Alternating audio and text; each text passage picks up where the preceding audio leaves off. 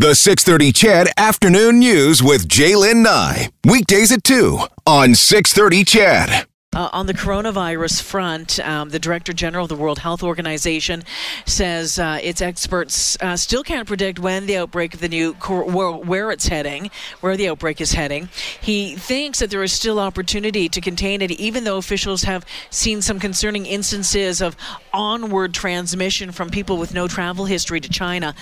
Can let you know that 236 Canadians hopping on board a second Canadian plane that landed in Wuhan today. They'll be heading to CFB Trenton, Ontario, where they'll spend 2 weeks in quarantine and join those other folks who returned late last week in Trenton.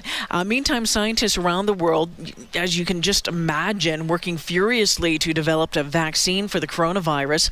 Jason Tetro, of course, a friend of this show, is a microbiologist. You know him as the Germ Guy and host of the super awesome science show. He joins us this afternoon. Hi, Jason. Hello there. Hello, my friend. Okay, so we talked a couple of weeks ago on the coronavirus front, and it was kind of in its early stages. And it's been now, I don't know, 2 or 3 weeks since we last talked. What have you seen, and what have you seen from the virus that you think could indicate where it's heading, how long this could last, anything like that? To be honest with you, the one thing that's really gotten me sort of interested is the fact that, as we talked about a few weeks ago, how many people have died outside of China from this? Zero. Well, except for that one particular case, but he had a secondary bacterial infection, so it doesn't count. So, zero. So the fact is that while this is a very deadly disease in a geographically specific location, that happens to be the Hubei province, pretty much everywhere else, it doesn't seem to be having that similar effect. So what we're probably seeing is some kind of immunological reaction that is occurring in people who are living there, who are constantly there. And for the rest of us, it may end up being not too much different than, a flu or a common cold. So in the intro, I was talking about the Director General of the World Health Organization saying that there's some concerning instances of onward transmission from people with no travel history to China. What does onward transmission mean, Jason? Well, I mean, we sort of talk about transmission in the first stages of one of these types of outbreaks, where it's a person who's infected, coughs and sneezes, and gives it to another person, and then that person is essentially the next case, right? But in this particular case, what we're seeing is that some people haven't been to Wuhan or Hubei and somehow have the coronavirus in them, and then they're spreading it. So the big question now becomes, well, how did that person get this virus? If it came from the Wuhan Hubei, then we'll be able to identify that and everything as well. If it didn't, and it came from somewhere else, well, then maybe this virus happens to be more widespread than we thought.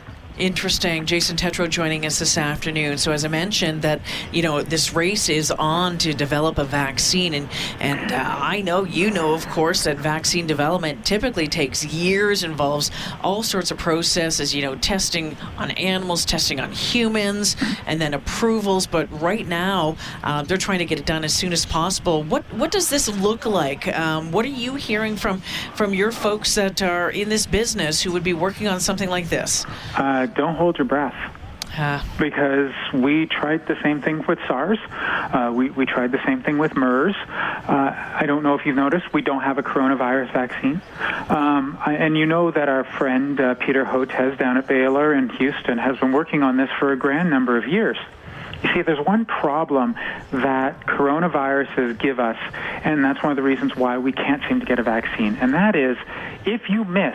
In other words, you can create a vaccine for SARS or MERS or this one, but then if you get another coronavirus that misses, it may actually not only make you sick, it might make it worse. Okay. We're reading reports of teams of experts trying to develop one quicker, like 6 months, possibly even 16 weeks. How likely is that? Well, I mean, yes, you can develop within 3 weeks the idea of a vaccine, and you can have it great on paper, and you can probably synthesize it in the laboratory, and that's all fantastic, and you might even be able to test it in an animal within the first month. How are you going to mass produce it for, hundreds of thousands, if not millions of people? And who wants to put it in their body when they're really not sure about the testing? Well, I mean, you obviously have to make sure that it's safe, you have to make sure that it's effective, and you have to make sure that it's not going to cause any problems down the road. Yeah. So at the end of the day, a vaccine, while sounding like the greatest thing since sliced bread, is not really going to get you anywhere, because at the end of the day, you can prevent it by, wearing a scarf and washing your hands. Washing your hands. So when these scientists are trying to develop this vaccine, what does that look like? What does that process involve, Jason?